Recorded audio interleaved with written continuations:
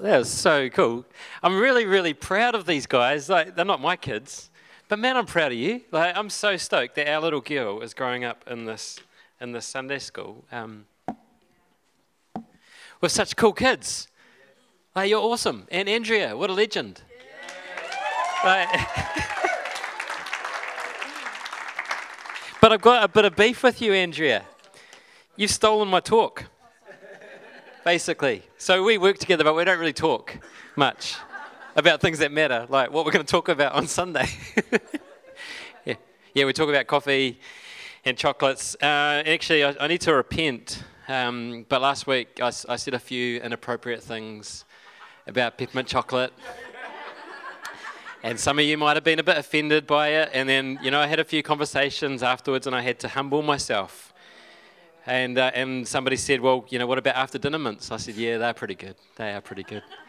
And I think I mentioned that Lindt peppermint chocolate, those Lindt balls, the peppermint ones, they're good too. So there is a bit of room for peppermint and chocolate, okay? So don't get me wrong. If that's what you got me for Christmas, then, they say don't look a gift horse in the mouth, even if it's peppermint chocolate. I'd say thank you, and I would swap it with Tessa for something else. But yeah, just so stoked to be here this morning. So stoked that we can come all together as a family. So stoked that there's people here that I don't recognise. So welcome this morning. I hope you have a fun time, and I'm so stoked because I've seen what's in the kitchen for afterwards. So I'm going to talk, make you really, really hungry. And when I got up this morning, like I really felt the Lord impress on me, bring to mind Isaiah 60, where it says, arise, shine, for the glory of the Lord is risen upon you. And I feel like this is something for now. Arise, shine, for your light has come, and the glory of the Lord rises upon you. See, darkness covers the earth. Like we saw that in... I don't know, what do you call it? A flannel panel. What do you call it, Rachel? The thing with the panels on it. Art. We saw it in the art. Like it says, darkness covers the earth. A thick darkness is over all the people. There's bad stuff that goes on. But arise, shine, for your light has come, and the glory of the Lord rises upon you.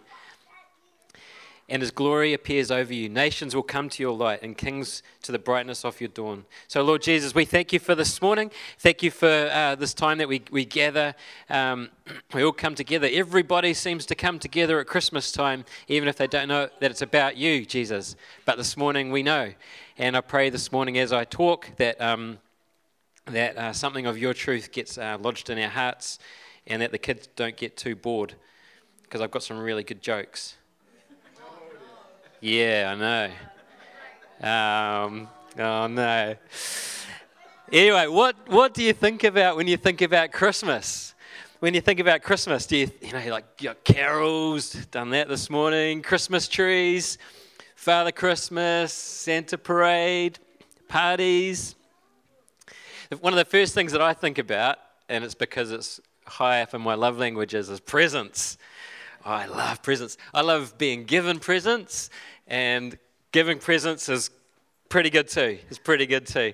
Like, there's nothing like that feeling when someone gives you a present and it's all wrapped up nice, and like that feeling of anticipation of what's inside it. Hey, Isaac, did you think that this morning? Where are you? Did you think you already knew what was inside the present I gave you, eh? Yeah, you knew.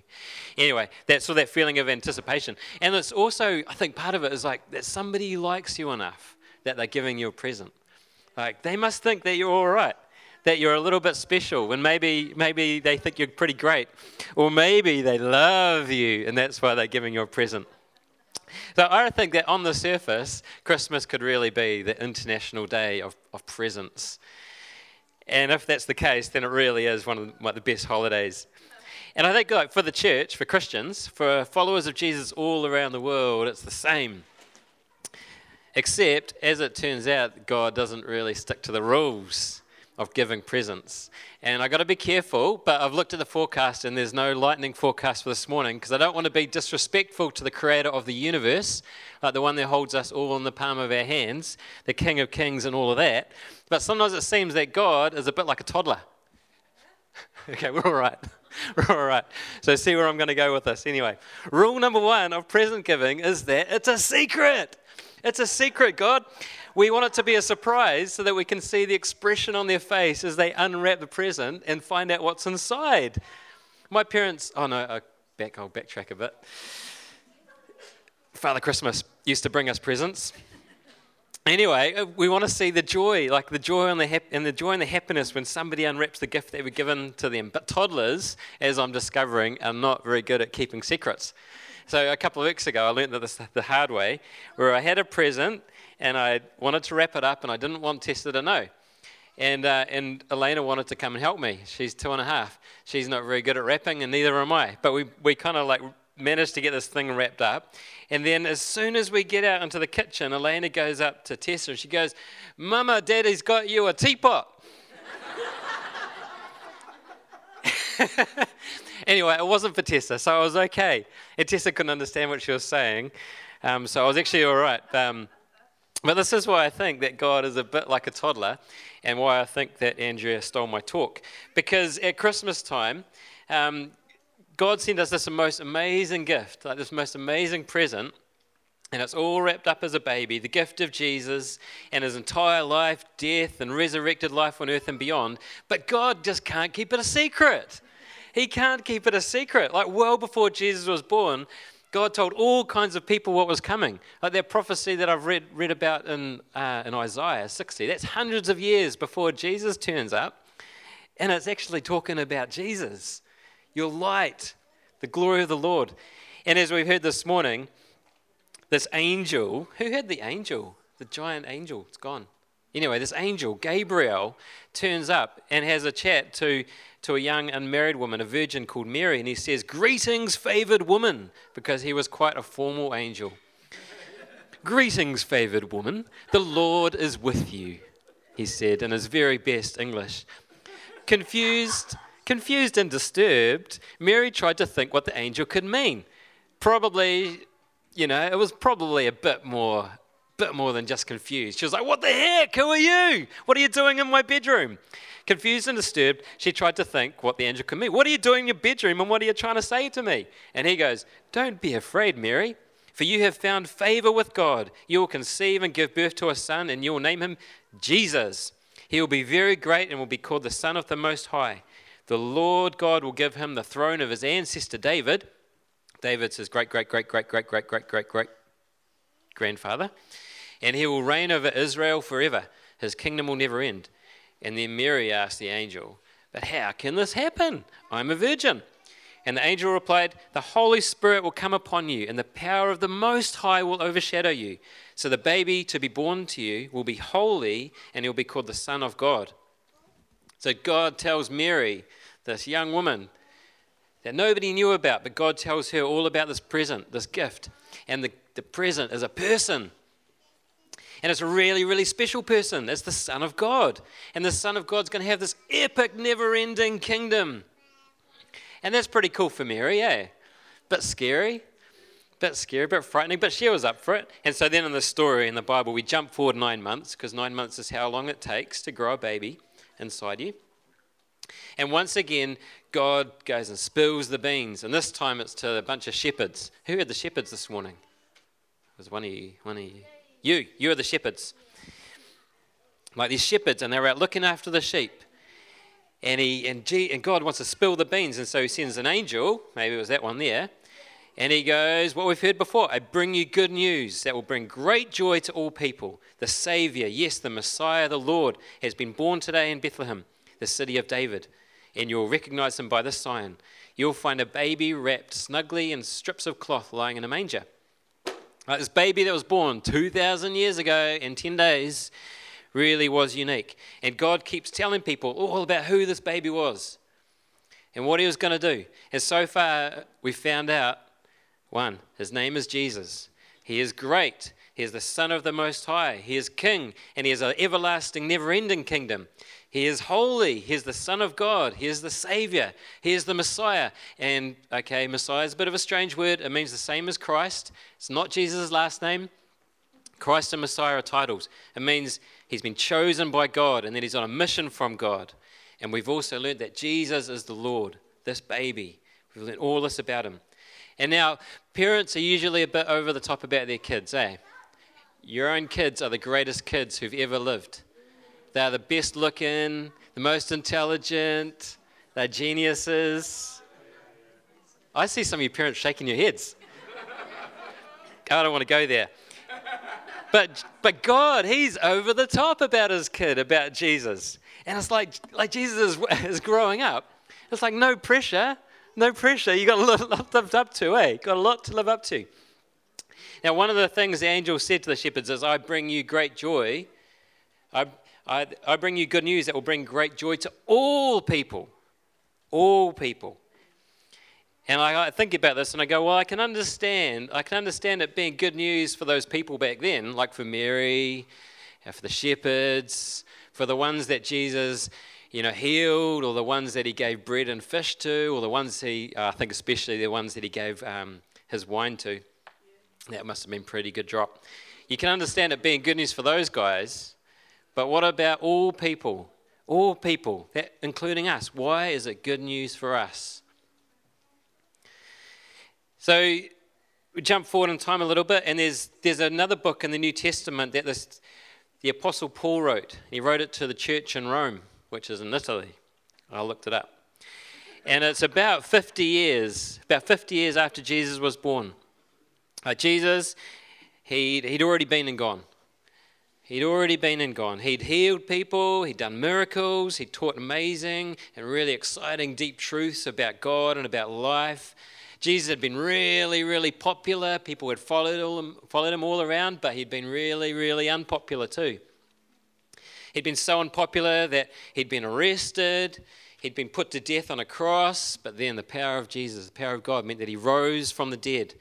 And after he'd risen from the dead, he'd hung out with his friends for a few weeks, he had barbecues and things like that. And then he ascended to heaven, where Jesus is with the Father right now. But amazing things continued to happen even though Jesus wasn't there in the flesh. Because Jesus' followers, they continued doing the same things that Jesus had done. Miracles happened, prophecies, divine insight, amazing things. The followers of Jesus were extending this never-ending kingdom that had been promised, and through the Holy Spirit that Jesus had sent upon him. So anyway, back to the story. Paul had written this letter to the Romans, 50 years, right? 50 years after Jesus' birthday. Paul had a pretty good understanding of who Jesus was, who Jesus is, and what Jesus' life on earth was all about. And Paul understood why it's not good news just for those people back then who got to taste the wine that Jesus made. But it's why it's good news for everybody, for the Romans and for us 2,000 years later. Paul understood that it wasn't just good news for then, but the very, very best news for all time. For Sunday morning at CV on the 15th of December, 2019. And in Romans chapter 5, it's really cool. Paul ticks off these 4 words that we've been connecting with Christmas this morning and over the last 4 weeks. First up, peace. Peace. Paul says that since we can be made right in God's sight by faith, we have peace with God because of what Jesus has done for us. We've all stuffed up. Some of you more than others. Rose. Noses. Yep. You stuffed up. Anyway, but we can have peace with God because of that. I mean, not because of that. We can have peace with God because of Jesus. We all do things that the Bible says is sin. Like lying, like stealing. Yes, I've done that. Hating others. Oh, yeah, I've done that. Lusting for things that aren't ours. Yep, I've done that. And so on. And all these things, they kind of add up. They add up to opposition and conflict with God. God is perfect. God is sinless. And so when we've got sin in our lives, it kind of leads to this separation, this conflict with him. But in Jesus' death, each of us can have peace and genuine relationship with God. So peace, that's the first word. Hope. Paul says that through Jesus, we can access this incredible grace that's big enough to handle our very worst sins. We can access this place of undeserved privilege, he writes, where we can stand in God's grace and confidently hope that we'll share in God's glory. Oh, that's pretty huge. God's glory, sharing in God's glory. Now, I don't really understand this, but I was thinking about it this morning. I was going, how am I going to explain this? And I imagine that on Christmas Day, there's a knock on the door, knock, knock, knock, and you open the door and there's the Queen. And the Queen comes in, she goes, I've come for morning tea. And she goes, I've got a present for you. And my present is this. I'm inviting you to come and share in my glory. And you go, I don't know what that means. But it sounds pretty good. Like, it doesn't mean you get to go into the Buckingham Palace, and the first thing that comes to mind is the toilet paper. I don't know why. Why is that? That must have been in a movie somewhere. I'm not sure. But anyway, getting to use the Queen's toilet. Okay, anyway, back to the notes. The glory of God, sharing in the glory of God. Believing that He is the Son of God, we share in His glory. That's a big hope. That's awesome. Anyway, just think about that on Christmas Day. Joy. Paul says that all of this is incredibly joyful if we could just get our heads around it. Christ has brought us into this place of undeserved privilege where we now stand and we can confidently and joyfully look forward to sharing God's glory. That's good news. Paul reckons that even in hard times, even in problems, even in difficulties and trials and all sorts of bad things. One of you kids was like really messed up in the video. He had broken arm and broken head. It was you, eh? Yeah, and that even in places like that we can rejoice, which means to feel or show great joy or delight. Man, amazing. And love. We love love. This hope, Paul writes, will not lead us to disappointment. God's not going to fail us because we know how dearly God loves us, because He has given us the Holy Spirit to fill our hearts with His love. The Holy Spirit of God spreads the love of God in our hearts and in our lives. And Christmas, I was talking about this last week and I couldn't stop talking about it. But Christmas is all about the love of God.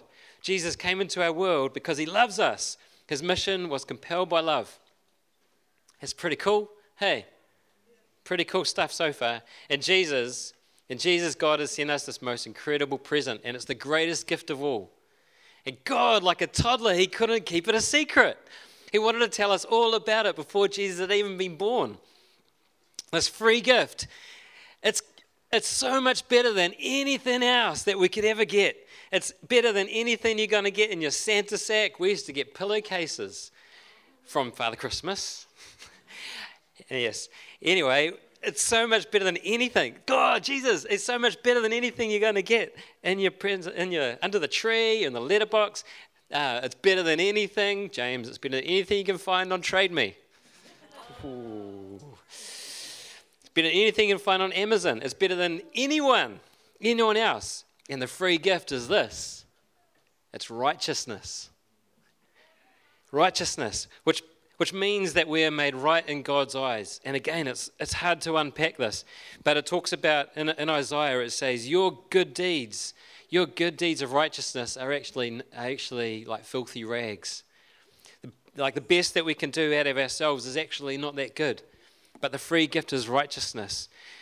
The Lord comes and He gives us this free gift, which is like putting on a new jacket, and the new jacket is righteousness. It's good news. In spite of all of the wrong stuff we've done, in spite of all of the mess we've made, in spite of how we view ourselves, like we close our eyes and we go, oh, I'm not good. In spite of how we view others, through Jesus we can be made righteous. It's the free gift of righteousness. And because of this, we can have genuine relationship with the one and only, the righteous God. Instead of having a life that leads to death and separation from God, which would stink, it's not the kind of life you want. Instead of having a life that leads to death and separation from God because of our sin, we can have a life that leads to eternity and reigning with God because of righteousness. And all of this is through one man. The man whose birthday we celebrate at Christmas. It's not all about tinsel. It's not all about Christmas trees. It's not all about presents. It's not all about Jingle Bell Rock. It's about Jesus. And that's why I'm here. We're all here. Hopefully, many of us are here today to celebrate our Lord and King Jesus. It's the reason why this church is here, and it's the reason for the International Day of Presents. So I've invited a world-class speaker to come and share a reading this morning. Can we welcome up Sophie, and she's going to read from Ephesians 2. And while she comes up, can the choir come up and the band? Hey, Sophie. Ephesians 2. Once you were dead because of your disobedience and your many sins. You used to live in sin, just like the rest of the world, obeying the devil, the commander of the powers in the unseen world. He is the spirit at work in the hearts of those who refuse to obey God. All of us used to live that way, following the passionate desires and inclinations of our sinful nature. By our very nature, we were subject to God's anger, just like everyone else. But God is so rich in mercy, and he loved us so much, that even though we were dead because of our sins, he gave us life when he raised Christ from the dead. It is only by God's grace that you have been saved. For he raised us from the dead along with Christ and seated us with him in the heavenly realms because we are united with Christ Jesus. So God can point to us in all future ages as examples of his incredible wealth in his grace and kindness shown towards us, as shown in all that he has done for us who are united with Christ Jesus. God saved you by his grace when you believed, and you can't take credit for this. It is a gift from God. Salvation is not a reward for the good things we have done, so none of us can boast about it. For we are God's masterpiece. He has created us anew in Christ Jesus, so we can do the good things he planned for us long ago.